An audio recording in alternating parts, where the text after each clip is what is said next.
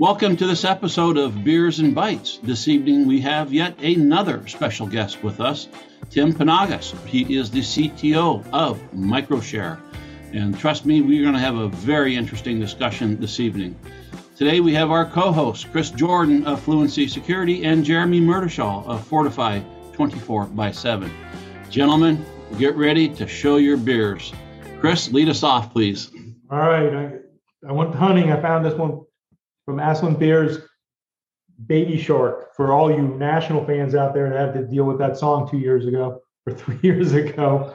I'm lightweight this time, Jeremy, both 5.5s. The other one, I'm going to start with this one only to see if I can handle it. It's as retro as you can get, the Virginia Beer Company, Liquid Escape. And this one is a tart ale. I'm not normally a tart or a sour kind of guy when it comes to beers.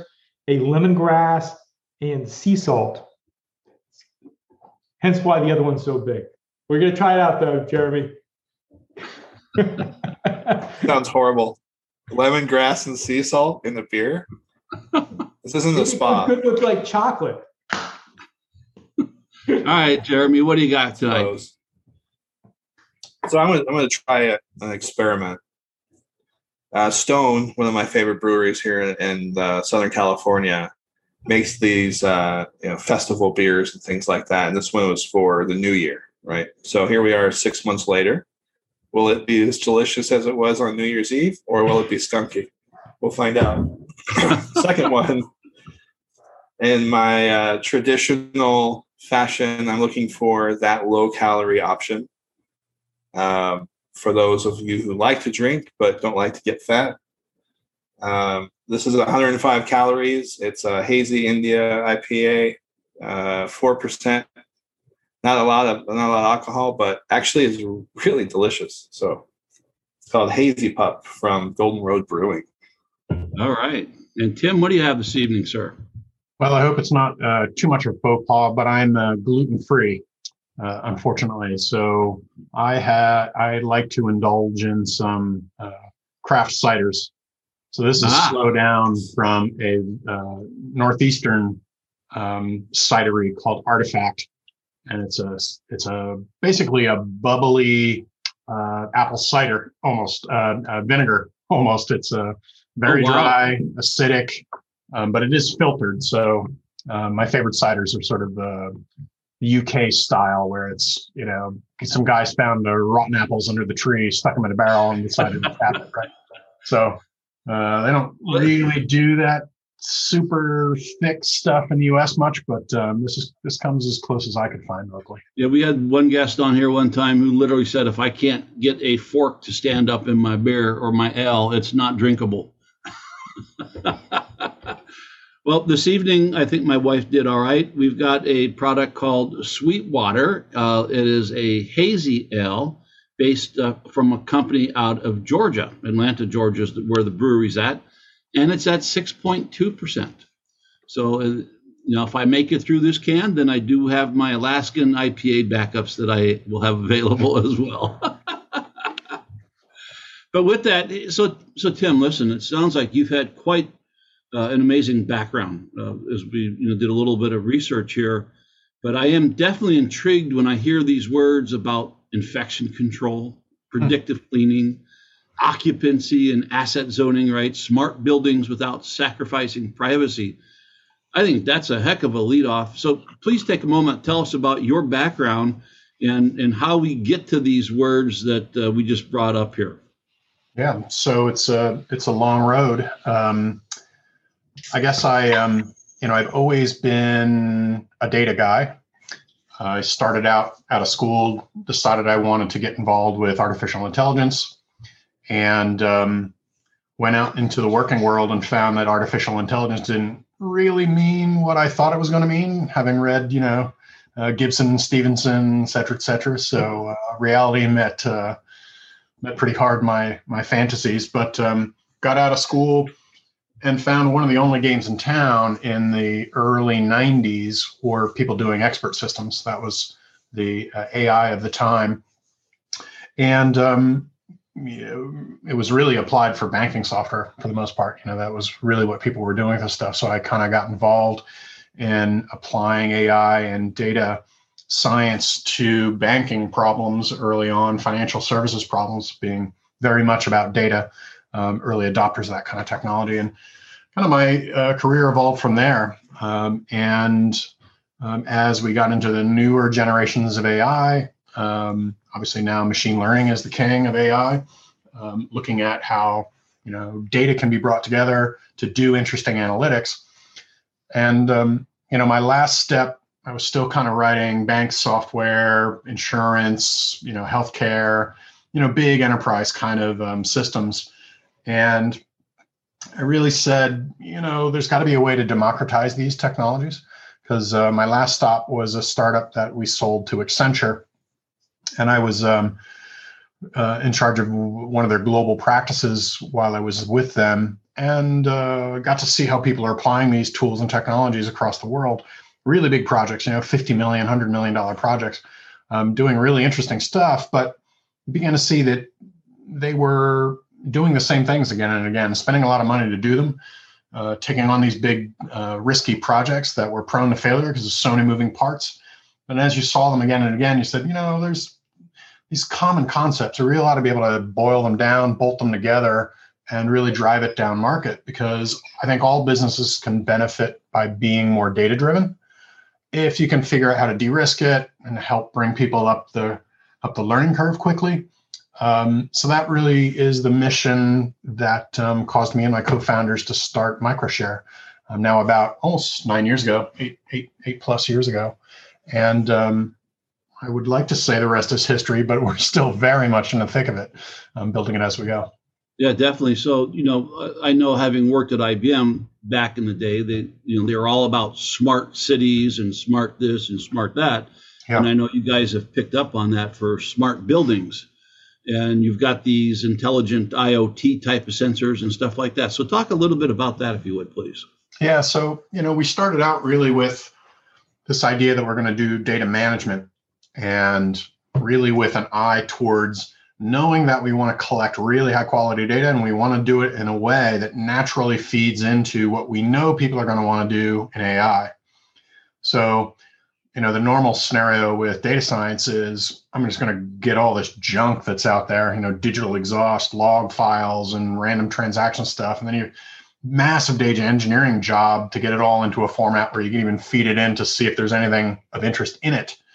A big journey to get to the point where you're actually looking at any data to know if there's any value. So we said, that's probably the wrong way to do it. What if we engineered this from the start to generate good, high quality data?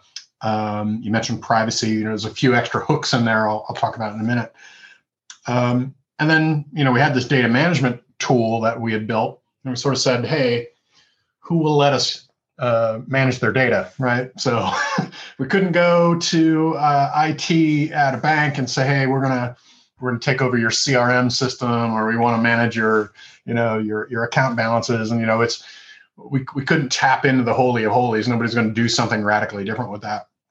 And it occurred to us ultimately that IoT was a brand new set of data. IT didn't really know what to do with this. The business is interested in it, but it doesn't really have this well-established home or pattern. So we could come in with a radical way of thinking about how to do the data management. And it was, kind of under the covers of this already radical idea about collecting, IoT data. So, that's, I think, really where we ended up. And then in IoT, obviously, it's a big umbrella. We sort of looked around, and we've played in a bunch of different industries, because we built a fairly decently horizontal platform for this, but where you really look at what people are doing, solving real problems, and are underserved by current IT tech, way underserved by analytics. We started to see, ultimately smart cities are cool, but smart cities are made up of smaller units, and those smaller units are typically buildings. So we found a home really there in helping people understand complex physical spaces. So in the real estate world, they're called built spaces generically. And that might call to mind office space. We not the movie, but the Thing.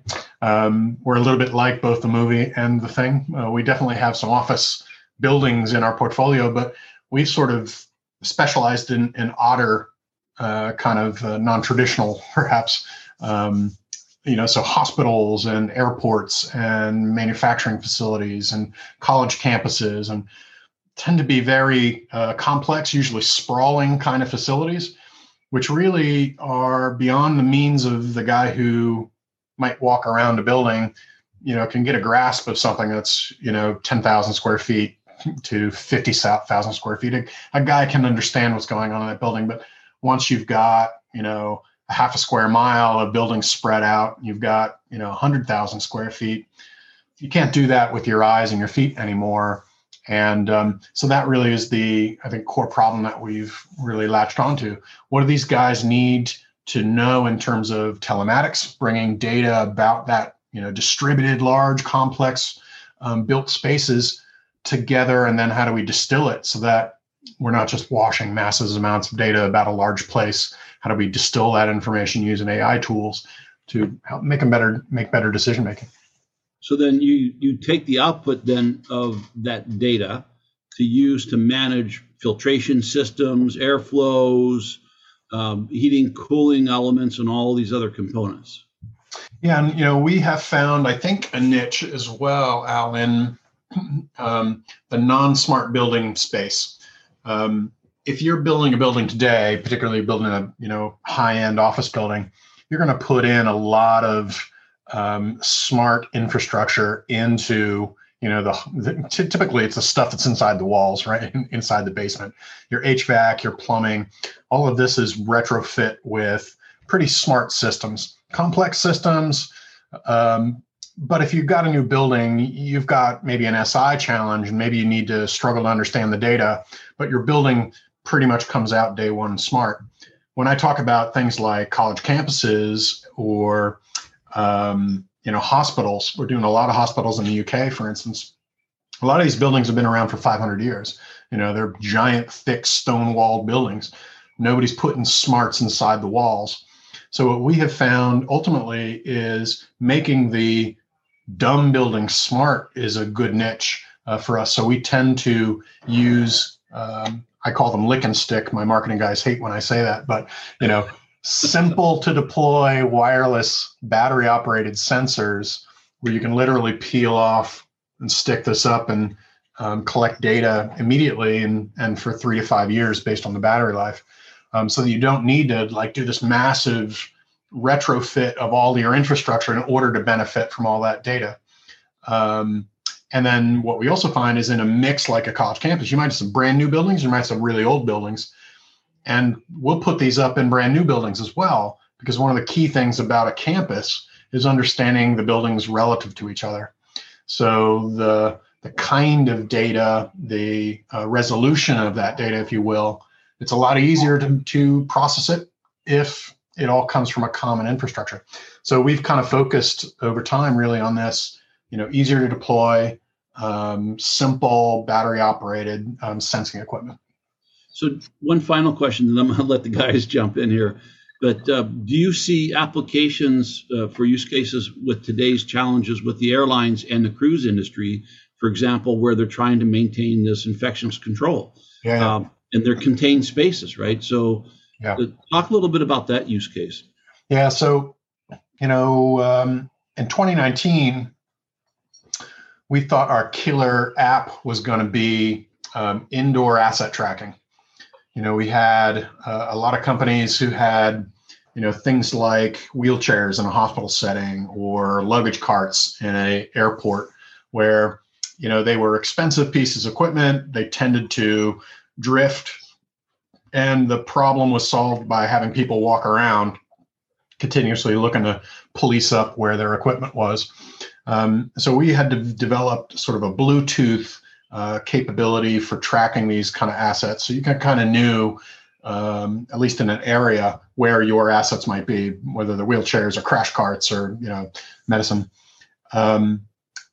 But as we went into the quarantine, really surprising, a lot of this sort of normal space stuff dried up. And what we found ourselves doing is all of a sudden pivoting into contact tracing. we adapted all of the technology that we'd already been working on for asset zoning or asset tracking to become a contact tracing solution. And we've done really amazing amounts of stuff in that last year and a half. Really kind of interesting to be right in the middle of that stuff. Kind of strangely found ourselves to be one of the global market leaders in private contact tracing. So we didn't work for any governments. We're not in any large jurisdictions. But if you want to work in a mine, or you want to go to a meat packing plant, these guys are essential workers, and they couldn't work from home. They're very physically oriented. The employers could put these solutions in, and then really help people. Really, probably contact tracing has been talked about a lot now, but it's really as an aid to people's memory. When somebody gets sick and they come and say, "Well, who did you have contact with?" "Well, I remember the 5 guys I had lunch with. I don't remember who I had my back to at the table next to me." And that's where the digital solutions can come in. And as that evolved, what we began to see is the synergies between more classic kind of IoT technologies for spaces and the contact tracing. So the killer app, I think, ultimately is air quality plus occupancy. So we can do scoring of a conference room, let's say, or a break room in a manufacturing plant. And I can tell that, let's say there were 10 people just got off shift and they ate their lunch in the break room and they left 10 minutes ago, and I come in. The contact tracing doesn't know that they were there because we were separated by time. So none of our bracelets detected each other. None of our cell phones detected each other. But here I am 10 minutes later breathing the same air that 10 people were just breathing. So what really matters is, am I really breathing the same air, or is that air being turned over in that room, and at what rate, right? So you can do a scoring of the occupancy profile for a space based on the air turnover using simple air quality sensors that you can place up and generate sort of safety scores for a given room at any given point in time. So you could say, "Hey, should I sit down here to have lunch? Look at my app. Oh yeah, I'm in the green. Should be good. Either nobody's been there, or the air's turning over really well, or oh geez, it looks red. Maybe I should go eat in my car or whatever." So those kind of tools that have begun to kind of pop out, those are what's, I think, really exciting now, is seeing how those are being pushed out. And we're using them in hospitals and nursing homes and factories. And as people, I think, get back to work this year, the white collar people returning from working from home, I think we're going to see a little bit of nerves. I, for one, am not in a huge hurry to go back to an office. But I think we're going to see that employees will want to see these same kinds of data in place so that they can feel good about it.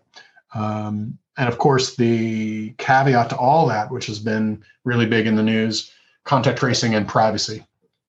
So you better make sure that you've got a good answer to how am I sure you're not misusing the data about where I am, who I'm talking to, and what I might be doing on my off hours, right? So that's the key, I think. All right, Chris, Jeremy. So, Tim, as you look through and you talk about it, I mean, this is a huge infrastructure, and you brought up AI and stuff, and what my mind is, I'm thinking big data and data lakes, the amount of data you're probably collecting. Can you walk us through, like, in general designs? In my head, when I think of big data, I think you have the collection issue, and then as soon as you're done collecting, you have what we call the normalization issue. Then you have your original static model generation, and now you have your active model. Then finally, your anomalies, right? Which you eventually have to either build a model that says this is the anomaly I'm looking for, or you might say, and I'm not a big believer in magic, supervised, unsupervised. Oh, I figured out something's wrong. So walk us through how did you approach such a massive problem, right? To adjust your solution, approach it. Where did you find the bottlenecks early on? And then when did you realize the value you had, and how did you tune the system? So the first part is really, how did you build this big data systems aren't easy to build. It takes years when you're a small group. So how did you build it, and where, walk me through how you see the breakdown. Yeah. So Chris, indeed, it has taken years, and we're not done, right? So it's the ongoing battle. So you're quite right about that. I think what we maybe got lucky on is my vision going into this was that we would be a streaming data from day one solution. So rather than, like a Hadoop model with big data where it's all about, parking data at rest and doing large scale data crunching, we thought of the problem as, what can we do as data is flying through the channel and operate on it in flight so that do we have data at rest? Yeah, of course we do. And do we do some historical analysis? Yes. But what we wanted to do is really optimize for that kind of approach where, the data is just constantly streaming at you, which gives you the opportunity to do things like complex event processing. So rather than looking as a report, what happened, what's happening right now, and what should I do about it? So it's really that insight into action loop that we were trying to close. And I think probably you can see maybe a mix in the portfolio of stuff that we offer today. Contact tracing is usually stuff that happens 2 weeks later. So it's a little bit of retrospective, but things like office controls are real time. Things like, determining whether you should go have lunch in this break room or not is real time. You don't want to know, should I have lunch? You want, should I have had lunch? You want to know, should I have lunch now? Did right? I just make a mistake? Yeah. So really, what you're hitting is something that we talk about in our company all the time. We call it data rivers, right? Yeah. So instead of a data lake where you're making decisions historically, data rivers, you're making decisions on the actual stream of data. And then normally in that situation, you're using the data lake to generate the models and to validate the models. Then the models go into place in the river, and then you test them out. That's right. So, That's right. First of all, there's not many people doing data river type of work, right? I mean, to tell you the truth, the whole industry is about static lakes and separating the lakes, and then we're going to do the books and freeze the books. So you're right. So how did you? I mean, that's interesting. How did you wind up dealing with that problem? Did you get somebody smart? Are you the smart guy? What happened? I don't claim. A couple more beers, I'll tell you just how stupid I am. But I think kind of got lucky on this. I think I'll claim luck because if I take the credit, then I have to take the blame. So I'm going to hedge my bet there. But we found sort of when we got into this 8 years ago, like I said, I'd been doing a bunch of these large scale architecture projects. And as I got into scaling it down, and when we really sat down to get to it 8 years ago, it seemed like, oh, well, there's all these open source tools we can start to use. And the journey was basically finding that none of them fit our use case as we got into them. They were all a mismatch for how we wanted to do them. Even those that seemed to be data river oriented at their core, exposed that they weren't quite designed for it. So what we've found a lot is how do we string together tools, integrate them well, and then, hammer out that glue code that makes the difference in kind of truing things up. And over time, over the 8 years, I think the industry has come a little closer. I think streaming data is now a thing. You'll even see IoT design systems that are, coming out of the box for that use case specifically. So that's also part of our challenge is, all right, so things that we may have compromised on 8 years ago, 3 years later, 4 years later, 5 years, 8 years, which of those things are now candidates to swap out? So the big challenge for me was, what's an architecture that'll get us there today, knowing there's compromises, that allows us to swap out where we no longer have to make those compromises without really compromising the architecture over time. That's been, I think, the big challenge. The analogy we often use, it's one around, right? We're rebuilding the airplane as we're flying, right? So it's a continual process. So we started with some fundamental tools like, Apache Kafka has been, kind of the backbone of a lot of what we've done. We started out tentatively. We're using it a lot more as I look at it today. We're adapting a lot of, we're a Scala shop. So I don't know if you're familiar with Scala and actor-based systems. So we use a big cloud of actor microservices to do this processing. A lot of hard knocks along the way.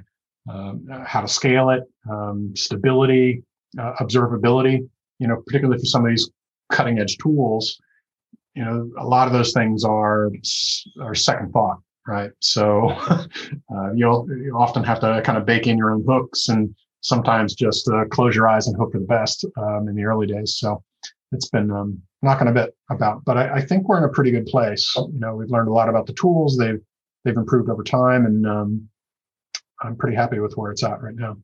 So the customer, of course, you brought up really hard stuff to do. Like I'm Scala. My son is actually doing some Scala work right now, and you don't see it often. So obviously you don't sit down with a customer and talk this way. So you got to, I don't say dumb it down. You got to change the perspective to a customer, right? So you do all this processing. What was the perspective that was like the aha moment where the guys got it and said, I get this model. I understand what's going on. Yeah. You talked about the contact tracing, but obviously that wasn't your first idea. Yeah, no. When did you learn how to pitch your company to express this complex idea that we're going to analyze all this data and not have to explain to them how you're doing it? I mean, where's that big jump? I hope the when will be this year coming, Chris. That hope springs eternal about really nailing that down. But kidding aside, I think, for our customers, not just in the real estate industry, I don't think anybody is really ready to be data driven, right? It's very rare, I think, to find people who just get it. Right. And so I think a big part of what we're up to is trying to make the concept simpler, deliver value early, and then give people a journey that they can sort of progress through it. Because when they start, they don't get it, they don't trust it. And so you have to give them a series of aha moments throughout the adoption curve. Keep showing value, keep showing them that they can be a hero in their organizations using the data to drive it. That it's not there to make them feel stupid. It's not there to displace them. It's there to support their decision making, support the way that they go about operations. So that's kind of the overarching way about it. One of the sort of most mature things that we did was really predictive cleaning. So you want to talk about a problem that's not IT driven at all. It's how does your bathroom get cleaned? And we started that, probably about 6 years ago, and got even more important over quarantine, right? Specifically earlier on when services were thought to be a risk, everybody was being asked to do more with less. Staff were not reporting, staff were getting sick. People were like, why should I come to work? I don't want this risk. I'm just cleaning bathrooms. I don't want that. So there was a real struggle. And ultimately, what we were able to do was by combining that occupancy data with indicators that drive whether a place would really need to be cleaned, or including human feedback. So we deploy a lot of these. You've probably seen them in airports and such. Push button type devices like this. Combining that data together, we can give an operations manager the ability to change the cleaning routes so that they all of a sudden can see in their complex environments, what are the places that need cleaning most and when? You'll see these patterns jump out. There's people use this bathroom in the morning, and there's a locker room in the basement where people, take showers after they go to gym at lunchtime, and the patterns unfurl. So it's really like maybe a truck logistics routing, right, for UPS or FedEx or something, right? Where do I got to go today? I think that's right, Al. It's exactly right. Except it's not packages. It's the guy with the soap and the paper towels, because those are the things that run out across. And so that's just a nitty gritty value we can deliver to an organization. And we've crunched a massive amount of data to make it fairly simple to see, what are the scores of these spaces? how well do you do historically, and then you can redesign the way that you direct your cleaning staff. And then on top of that, if you guys want, we can also manage the exceptions for you. Like, oh, for some reason there was a big meeting over here and you'd normally get to this at 3 o'clock, but it needs to be cleaned now.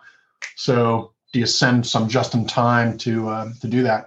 And it has a big impact on tenant satisfaction. Saves money, tenants more satisfied. I mean, that's a pretty easy equation. And then we get people who want more, right? It's not glamorous, but it solves a real world problem. And then people are like, well, gee, that was great. What else? You got me curious early on when you started saying privacy, right? And then you started talking the UK, and I'm going to jump to Europe, of course, with GDPR. And here you are, maybe putting sensors on people or using your Bluetooth, tracking them on their phone. How do you track somebody in the bathroom, like at the airport? So like you're talking, is it motion detectors? What are you doing? What is the device that actually tracks? Let's get to that. So we've got two strategies usually. One is door open and close. So you can just make good guesses based on how many times that's happening, or we use PIR motion detectors, right? Okay. And so it's not really a people counter; it's more an activity counter. And what you'll find is that's adequate, more than adequate to know when you need to. Right, but when you get into the contact tracing piece of it, right, and you're now talking Europe. And the right to be forgotten, and you've got massive amounts of data in these lakes, right? And what if somebody wants to be forgotten? How do you handle that? Well, I think it's two things to Al's point. The first one is everybody missed an opportunity for a poop joke, and you all should be ashamed. Okay. PIR stands for what? Poop something? No. All right, sure. Yeah. But to Al's point, what PII are you collecting about people with these sensors? Yeah. So at the end of the day, there's really no PII, no PHI, no PII. We don't know who you are. Even when we do contact tracing, we basically assign random IDs to the badges. And really the way we're handling that is the on-premise IT systems will generally have the linkage between the human and the badges, and we'll do that in reverse. So when there's an event, they will look up for this human who their badge is and then backtrack that way. So none of the data at rest actually has any identifiable information. Although, anybody who knows enough about AI knows you can make inferences with enough data, right? So there is that. But the baseline of our system, one of those kind of crazy ideas that I had early on was that we wanted to build the system so that it had a radical view, I think, of ownership of data. Because I think most systems and all of the IT systems I tried to adopt, Chris, by the way, are baked with this premise that if I own the database, I must own the data. And then you get these regulatory bodies that say, well, actually, no, guys, just because you thought that technically, legally, it's not the case. And that's where the tension comes in. It's this mismatch between I own the database, so therefore I can presume to own the data, and the world's real understanding now of what that data means. So what we built right from the start was this idea that every row in your database can have more than one owner simultaneously. And we track that and make decisions using an expert system in real time about what the policies of those multiple owners are relative to the data use, which is really what GDPR is all about, right? It's I want to give permission based on intent of the user.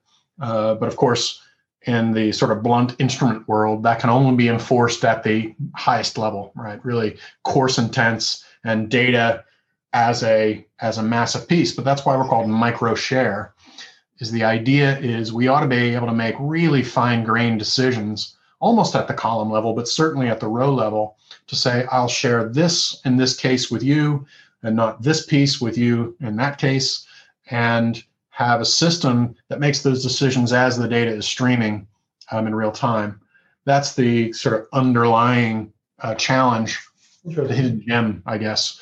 So things like right to be forgotten actually aren't that challenging because I know at the row level who owns all the data, and it's a nested ownership relationship. So to the extent that I know that it's you, Al, I can give you a login to the system. You can sign in, and it will show you all the data that you own, and it'll be all the data from all the places. It's really quite easy to kind of see the totality of what's going on, and I can show you the real-time stream of everywhere that's being used, who they're using it for, what the endpoints are, what the streaming intent is, and then you've got knobs and dials to change what you want to make decisions about there. And I think that, go ahead, Chris. I was going to say, but is that really driving the company? And I say that because the value you're bringing to the business is analytics, right? Correct. And we had a wonderful situation here down in the South with the Colonial Pipeline. And the thing is, the question is you're not buying the gas because it has the most secure infrastructure. You're buying the gas because it's the cheapest gas. Sure. And the company that's buying your stuff, they want to make sure that they have the right shifts and, this is clean, or, you just brought up air quality and all that stuff. They're focused on that. They really don't care if it ever gets down a bid of proposal. Do you really think that the understanding of privacy is really going to drive the final decision for the purchaser? No, I don't. And, but hope does spring eternal still. It's been one of those things where, these big companies, these big projects that I was doing really did have an appreciation for data governance because they were early adopters, because they're dealing at scale. They really did have an awareness of all of the thorny issues. As you drive down market, the awareness of governance goes away. In fact, most of them don't even want to think about it. It's sort of out of sight, out of mind, right? What I've done is built it with the idea that, you're not going to buy my product because of the privacy or not buy it because of the privacy. But what I want to have is the engine underneath ready when it becomes relevant, because I believe it will be, but I could be wrong. Yeah, no, Tim, I completely feel for you. I mean, we did the same thing.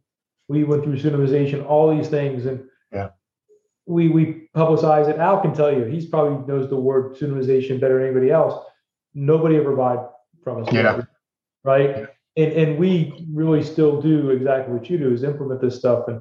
And I feel that this is a kind of an awkward thing, but the reality is maybe it made us better because we engineered everything else to handle that, and maybe that made us a better product in the long run. But I'm fascinated. And the other one is because you go down this road, and I don't mean to divert because I know I want to talk more about privacy, but you're selling analytics, and I found that actually terrifies a lot of people in the sense that they say analytics, and I can't use analytics. You give me numbers, I have no clue what it means. Sure. And so, do you try to avoid the word analytics? I'll tell you this: we have a term called UEBA, User Entity Behavioral Analytics. We realized that UEBA scared the crap out of people, and it was better for us just as behavior. We are behavioral, so. And do you do the same thing? Do you find that, or maybe you haven't, but now you will, right? Do you find that you've got to not intimidate people with your word choice and simplify 100%. What you're doing? 100%. My partner is fond of saying that most of our customers can't even spell IoT. And, I try not to say that in a contemptuous way because it's fine. They can't, because they got other fish frying. And you're absolutely right. Nobody, I think, wants to have cognitive load, particularly people who are busy and underpaid and, overworked. And who of us here isn't? You don't want a bunch of other stuff, right? Even if it's going to help you, if I've got to struggle over that mental hurdle to get to understand it well enough to accept it into my life, that's just an impediment, right? So we absolutely try to tune these things down. So very rarely do I talk, unless I'm talking to the IT guys, do I really talk about analytics. we keep it easy because people know what reports are. People know what dashboards are, right? Dashboards and reports. People like reports. They don't know what to do with them, but they like them. So we start, that's part of the journey is, hey, we're not going to shove massive data sets at you because you don't know what to do with those. We're also not going to do a bunch of machine learning because that sounds scary too. Let's start easy. Let's start with some simple graphs. Hey, we'll turn that into some reports. We'll send some emails out with some insights. And as we go, get more sophisticated. And what's great is it leads people to ask more questions and say, well, I'm glad you asked that question. That's a great question. What we do is we'd snap this and do that. So it really does become an interactive educational process, right? But I think what's really important is not to make them learn things that they don't need to learn. Because the really only thing they need to know is these kind of things can help you make better decisions, and that makes your life better. Well, I'm intrigued from another use case possibility here, and it has to have had crossed your mind. Is this one of both physical security and one of health alerts and concerns, right? So Absolutely. Just like take the security piece. Hey, I've got 2 people going into this room that probably shouldn't go in there, and and they're still in there after 15, 20 minutes. That might not be good. Or I've had somebody go into the bathroom and an hour later they haven't come out, right? To Jeremy's concern earlier. So yeah, someone's in intestinal distress. Can you send somebody to help them? Yeah. We call that poop in real time, Jeremy. So talk about those potential use cases, if you would. Yeah, I think we begin to, of course, it's all possible, right? Being able to measure where people are, particularly if you're doing high resolution stuff like contact tracing, we're using Bluetooth tags. I can get within a 6-foot certainty of a contact with a location or 2 people, and 2 people in a location if it's, truly highly instrumented. The impediment, I think, to that is not technological, it's cultural first, which is most people don't want that. It's a little creepy. So the value of that surveillance has to be so high that you can overcome that cultural barrier. And then I also got to trust you. So that's a big part of it. Do I trust that you're not doing the wrong stuff with this? I think that's a big part of the cultural. And then there's a practical concern, which is how do I either detect those anomalies automatically in the magic world that I think you mentioned, Chris, or how do I get the expert system to learn what I would say is alarming so it can detect an alert? That turns into a big problem in itself. What are the combinations of all the infinite combinations that you really care about? And can you codify it in any meaningful way? Because I think the other downside of this is alarm fatigue. I worry about this a lot because we're generating alerts a lot, right? This common cybersecurity problem too, right? Generate a lot of alerts, a lot of false alarms, or maybe some minor incidents. Well, I'm gonna tune it out, right? You lose the real signal in the noise. The same is true if you're, a building operator. And I don't know if you guys have dealt with any physical security. It's just real common for these guys to just walk in and just shut off alarms, let me take care of that, and shut that thing off. They don't even look anymore, right? It's just a noise. It's just part of their day. They just shut that alarm off. Is a guy smoking out back, or it's somewhere else, or is it a true intrusion? Well, so I think that's the practical challenge in these other use cases. I mean, obviously, if you've got a very highly controlled environment, regulated space, secure data center or something like that, probably the use case is well established. The rules are probably pretty clear and the value is high. We've actually had a few people who do data center management come to us because that's one of those weird kind of built spaces. We haven't done anything in data centers yet, but you could see that, I think, as a natural extension. But, for your sort of workaday spaces, I think the world's got to mull over whether they want to spend the time to overcome that cultural barrier and then, do the hard thinking that goes into setting those rules. It's actually hard enough to figure out if there's a cleaning event in a conference room on the 6th floor, who should get that email, right? On a Tuesday at 4 p.m., right? that's hard enough set of rules for these guys to struggle with because they've never had to think that way, procedurally when you think about it, right? Sure. So I think there's that barrier to, and it is pure expert system thinking. How do you crack the head of the expert? What would you do in this situation, and then allow the computer to take that over? You said that a couple of times, Tim, is you keep on bringing up expert systems, and I think it's a really good understanding because a lot of times people do think there's some magic out there, and their fear of computers getting smart is because they're reading too much William Gibson and and the reality is that the person writing the models, their intelligence and their understanding of the problem really dictates a good result, right? That biasism of the writer, and you hear it sometimes in the wrong reasons, has a lot to do with their understanding of the problem set and the ability to articulate the understanding. So you're doing a lot of you say expert systems, but you're doing a lot of exact modeling, right? You're not just creating fuzzy models, right? Yeah. Well, I think maybe for our audience, can you define what you consider expert systems to be, Tim? Yeah, I should. Can I? Let's see. So an expert system is really the idea that if you could come up with all of the logical rules about a domain, you could feed those rules into a computer system, and the system could evaluate the rules based on its awareness of the current state of the world, right? Of the system or the things it could sense.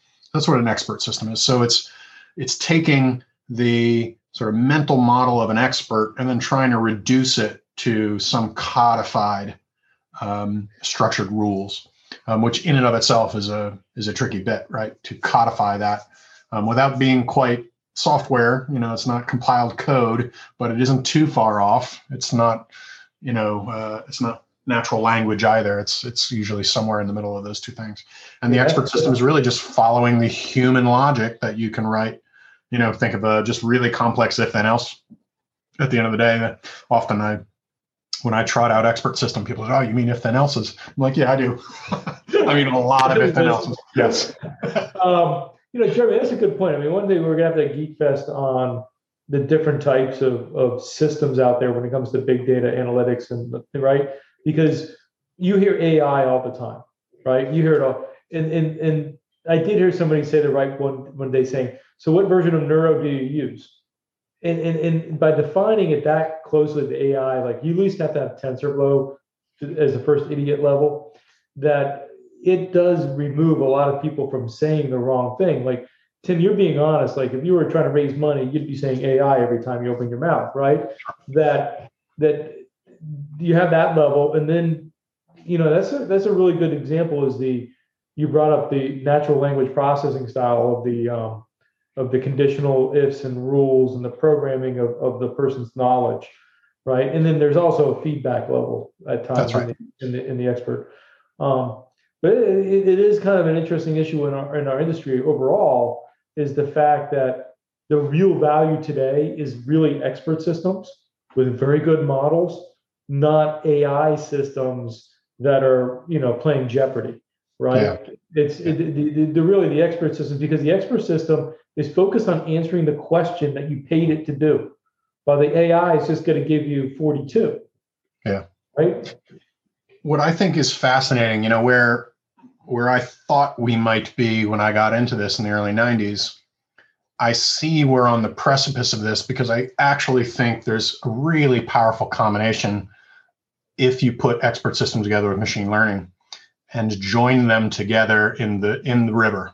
Well, and we'll agree 100%. What we found out is that if you give too much raw data to an AI, it just gets understanding that there's a problem. Yeah. You have to give it a level of understanding and structure and knowledge. Otherwise, all it's going to do is aim to become structured. Yeah. Right. You can't ask for a leap. You can't jump, over the barriers that a human has to get through. Yeah. And I think, Chris, I think I used the phrase insight into action, which we say a lot around here. And part of it is not necessarily automation as the be all end all.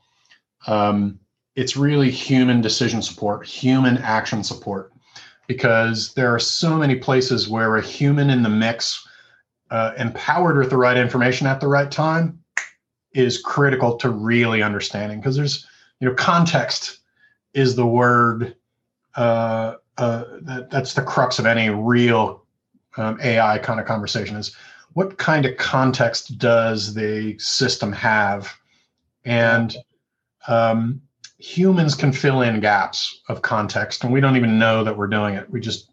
It's just part of the plumbing. And so not only do people like it better when you're really trying to support their own action, not remove them from the equation. I've seen that over the years. But it also really does benefit the system, because the system doesn't have to be pinpoint precise.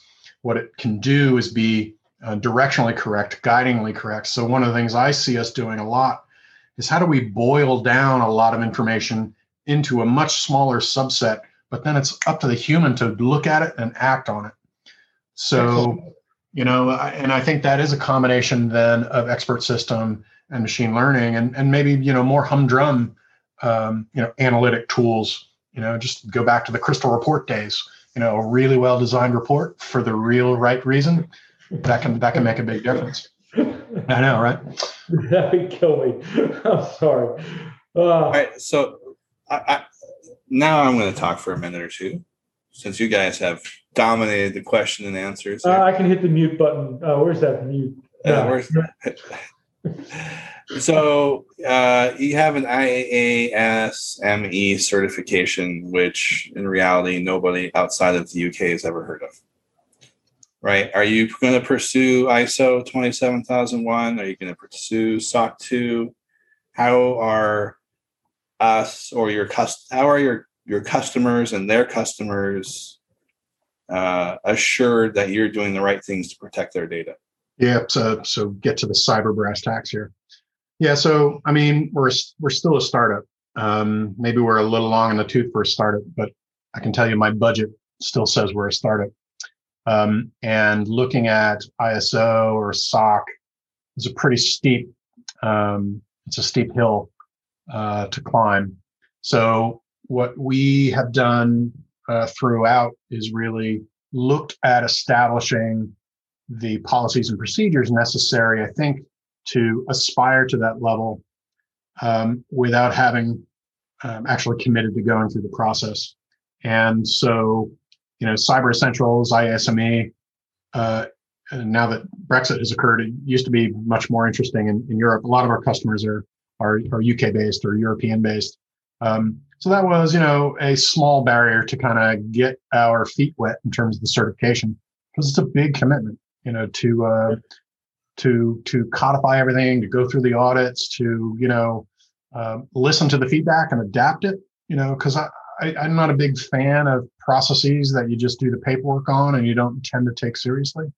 So I really have been forestalling more serious commitments, because when we get there, I want to do it right, and not just kind of do what I need to do to get the signature on the paper. And at this point, most of our customers have been pretty understanding about that. Like, they know it's a young industry. I think we're bringing some tools to the market that you can't buy from anybody else who's already got ISO 27001. So, but at the same time, I don't host a data center. All of our stuff is on tier 1 providers that do offer, the nth level. And I do have a dedicated cyber team. So I do take it really seriously. You've probably heard of the CAIQ cake. So we've been on board with keeping really good open answers on the cake, so that I want to be really transparent, because I think part of the gestalt of the company is transparency of the data. I ought to be transparent as a company, and that's not always. I couldn't do business with my former banking customers yet, because they would have requirements that many people don't. But I see it as an escalating commitment. So I really think it's enumerated in terms of our revenue more than anything else is when will we hit the revenue level where I can afford to take, a SOC 2 or an ISO certification seriously. My guess is it's within the next 2 years. What I want to try to do is keep us ratcheting up so that by the time we hit that, it's not a massive disruption or a true shock. It'll be an incremental step for us. So was MicroShare the original company name, or was that a rebrand? Yeah, it was a rebrand. So when did we MicroShare it? About 5 years ago. We originally started as Point.io and operated for a few years. And we were very focused early on the API aspects of this. I said, integration was really important, the data aspects of this. So we had really focused on sort of API enabling. We were very oriented towards document management and retrieval rather than sort of, IoT data. It was more, Word documents and PowerPoint and stuff like that. And realized that at the time the industry didn't really care about any of that stuff. So, as we pivoted, one of the things that I built was this a system so that people could build their own situational apps. Think SharePoint. Hopefully less dreadful, but think what people do with SharePoint. Build situational apps, and that you could exchange pieces of your app and cobble them together, compose them. So we built early on this system, and what people were talking about, my customers, my prospects at the time, when I showed them all this stuff, they were like, yeah, files, we got Dropbox, yeah, we got SharePoint. Anyway, how are you handling that sharing of all that stuff? Oh, well, yeah, you can, mark this for sharing, and here's some rules, whether I can use your thing or that. Oh, that's really cool. What are you doing about data? So, and I told you I'd tell you how stupid I was. I was like, oh yeah, okay, here it is. Hit me up to the head with the 2x4. It's about the data. It's about the sharing. So that's when we kind of pivoted and said, look, it's really this data management is the core of this thing. People don't care about documents anymore. Maybe they should, but they don't. And this is where the gold lies. And then probably a year after that, we discovered IoT was the place, and that's really how the journey went. So, as an organization, have you taken professional investment? I would call it semi-professional investment. So we've gotten to where we are without any venture capital. We tend to go with family offices, has been our source of funding. So we've raised $21 million to date. So it's not a insignificant amount. It's my partner felt pretty strongly that we wanted to maintain control of the company and live through the pivots and respect our early investors. And probably we should have closed Point.io and started a new company. And, I think Silicon Valley wisdom would have that been the path. But we've got pretty much the same cap table we had on that first week, evolved continuously. Do we think there's probably more? The Motley Fool is probably the most significant investor that we've had that in terms of due diligence levels. They have a venture fund. The rest have been, family funds for the most part. What is your exit strategy? Is this going to be a lifelong career, or is this I'm looking for Waxy or ServPro or somebody like that in that space, in this kind of space, to really take over and buy your company, buy your technology? Yeah, it's a good question. I think we're, always asking that question. As an entrepreneur, you just got to always be looking out, because eventually it gets harder to raise the money, grow the company, and sometimes brand counts for a lot. So this is not my first startup, and I've sold startups before. We're not against the acquisition model, and I think what we'd be looking for is somebody who had access to the industry that could really drive out these more privacy-oriented, data management-oriented implications of this. So rather than, find somebody who wants to clean toilets better, somebody who could really grasp the internal approach an engine. That's, I think, what would excite me, frankly, as a CTO, because greater exposure there, somebody bigger name, somebody who can afford and maybe already has these, SOC 2 certifications, so I don't have to go through them myself. That might create a synergy. We want to do that. I think our current thought is that we'll be looking at a small cap IPO as we stand today, probably in the next 3 years. Like doing something on the pink sheets, OTC, or actually trying to go crowdfunding? I think OTC. Series D. We're fairly, like I said, we're fairly well penetrated in Europe. A lot of our funding has come from European sources, UK or mainland Europe, and a London Stock Exchange kind of offering probably would be a likely. Interesting. So the other thing is, as an entrepreneur, this is not your first rodeo. I think for all of us on the phone here, now it's none of our first rodeos in our companies, right?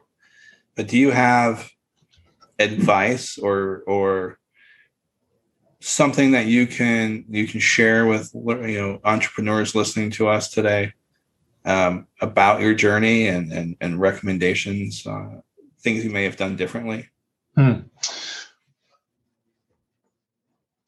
I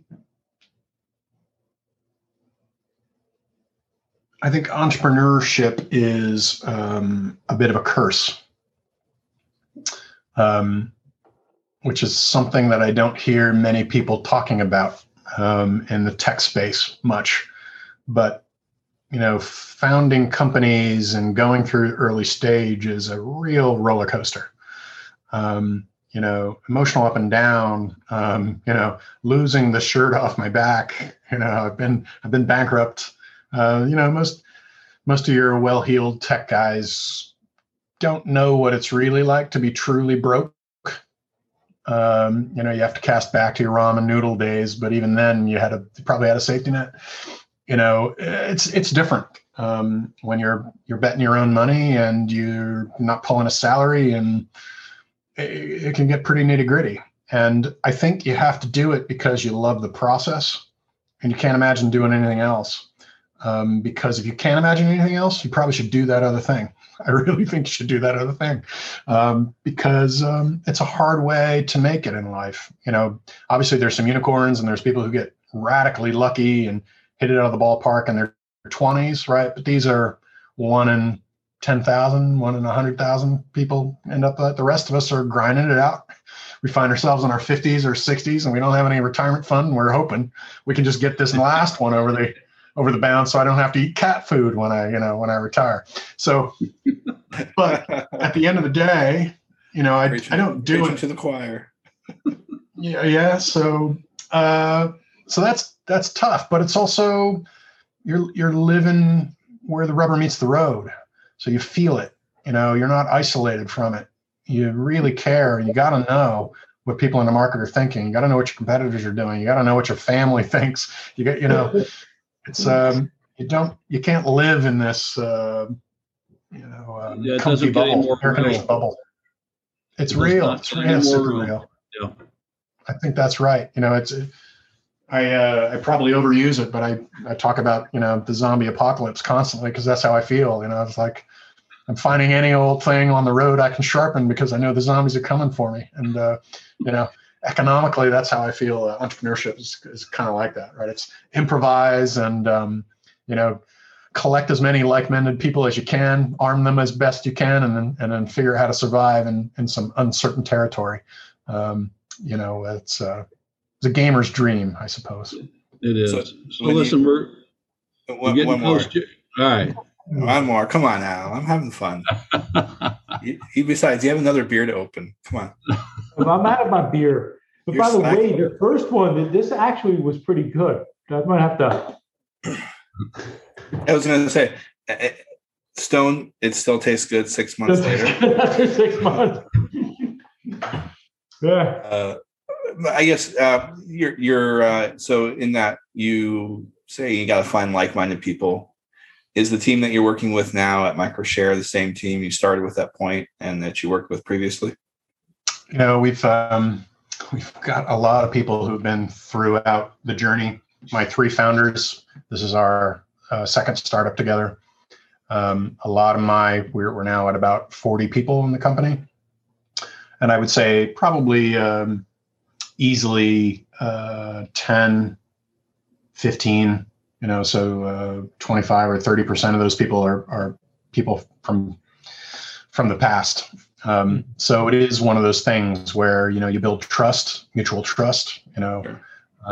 You get to know who's got your back and who can sharpen a piece of rebar into a serviceable weapon in a speedy amount of time, right? And have some fun, right? Because it is, it can be depressive. So you better enjoy the manic times with people you enjoy being around. So you take full advantage of the ups, have people with you. Because the downs, you're almost always alone on those. Other people are there, but you never feel the downs together. That's not what they're like. Yeah. So yeah, I think having a good team, people that are smart, diligent, that you trust, and can stick to it, through the ups and downs. Because if at the end of the day, I don't know if we're going to be successful commercially. I think we're out of the this goes to nothing zone. Maybe not comfortably, but I believe we're outside that space. But could I have made more money working for Fidelity? Probably. Staying with Accenture? Yeah, I could have stayed there. I certainly would have a lot more airline miles than I do now, but it's not the life I wanted to lead, Yeah, that's true. And it's funny, you said earlier in the conversation, building the airplane while it's flying. That's an Accenture commercial, isn't it? Absolutely. Yeah, right on. All right. Well, listen, we are getting to the top of the hour, Jeremy, and I think that for our audience sake, we're trying to keep these fairly met at about 60 minutes. So with that, any final thoughts, Chris, for Tim? I think it was a wonderful conversation, Tim. I think, you're a very real person on this in the sense that it seems like you actually enjoyed the technology. I mean, it was nice. It's nice to hear someone who actually loves their product. And there's no doubt you don't love your product, and you should be proud of everything you've done. Jeremy, what do you think, man? I'm just curious, how many patents have you applied for? Exactly one. Exactly one. Yeah, it's my job to look after the. I'm sorry. Is the sensor tech somebody else's, or is it? Something yeah, so we don't make any of the sensors. Our decision was not to be in the hardware game because every other game is hard enough, let alone being on the hardware specific side of it. One of the great things I think about today is there are so many toys laying around. The big data wave created a huge amount of big data tools. The IoT wave that broke created a huge amount of available hardware.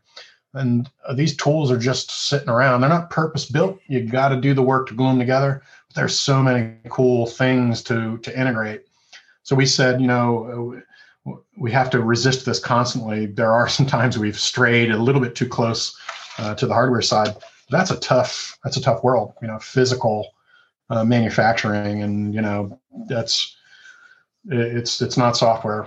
So we have tried to use off-the-shelf components, work with vendors, manufacturers that we trust, who put out good products, and get involved with them to help them improve their products to kind of fit more of what we're doing.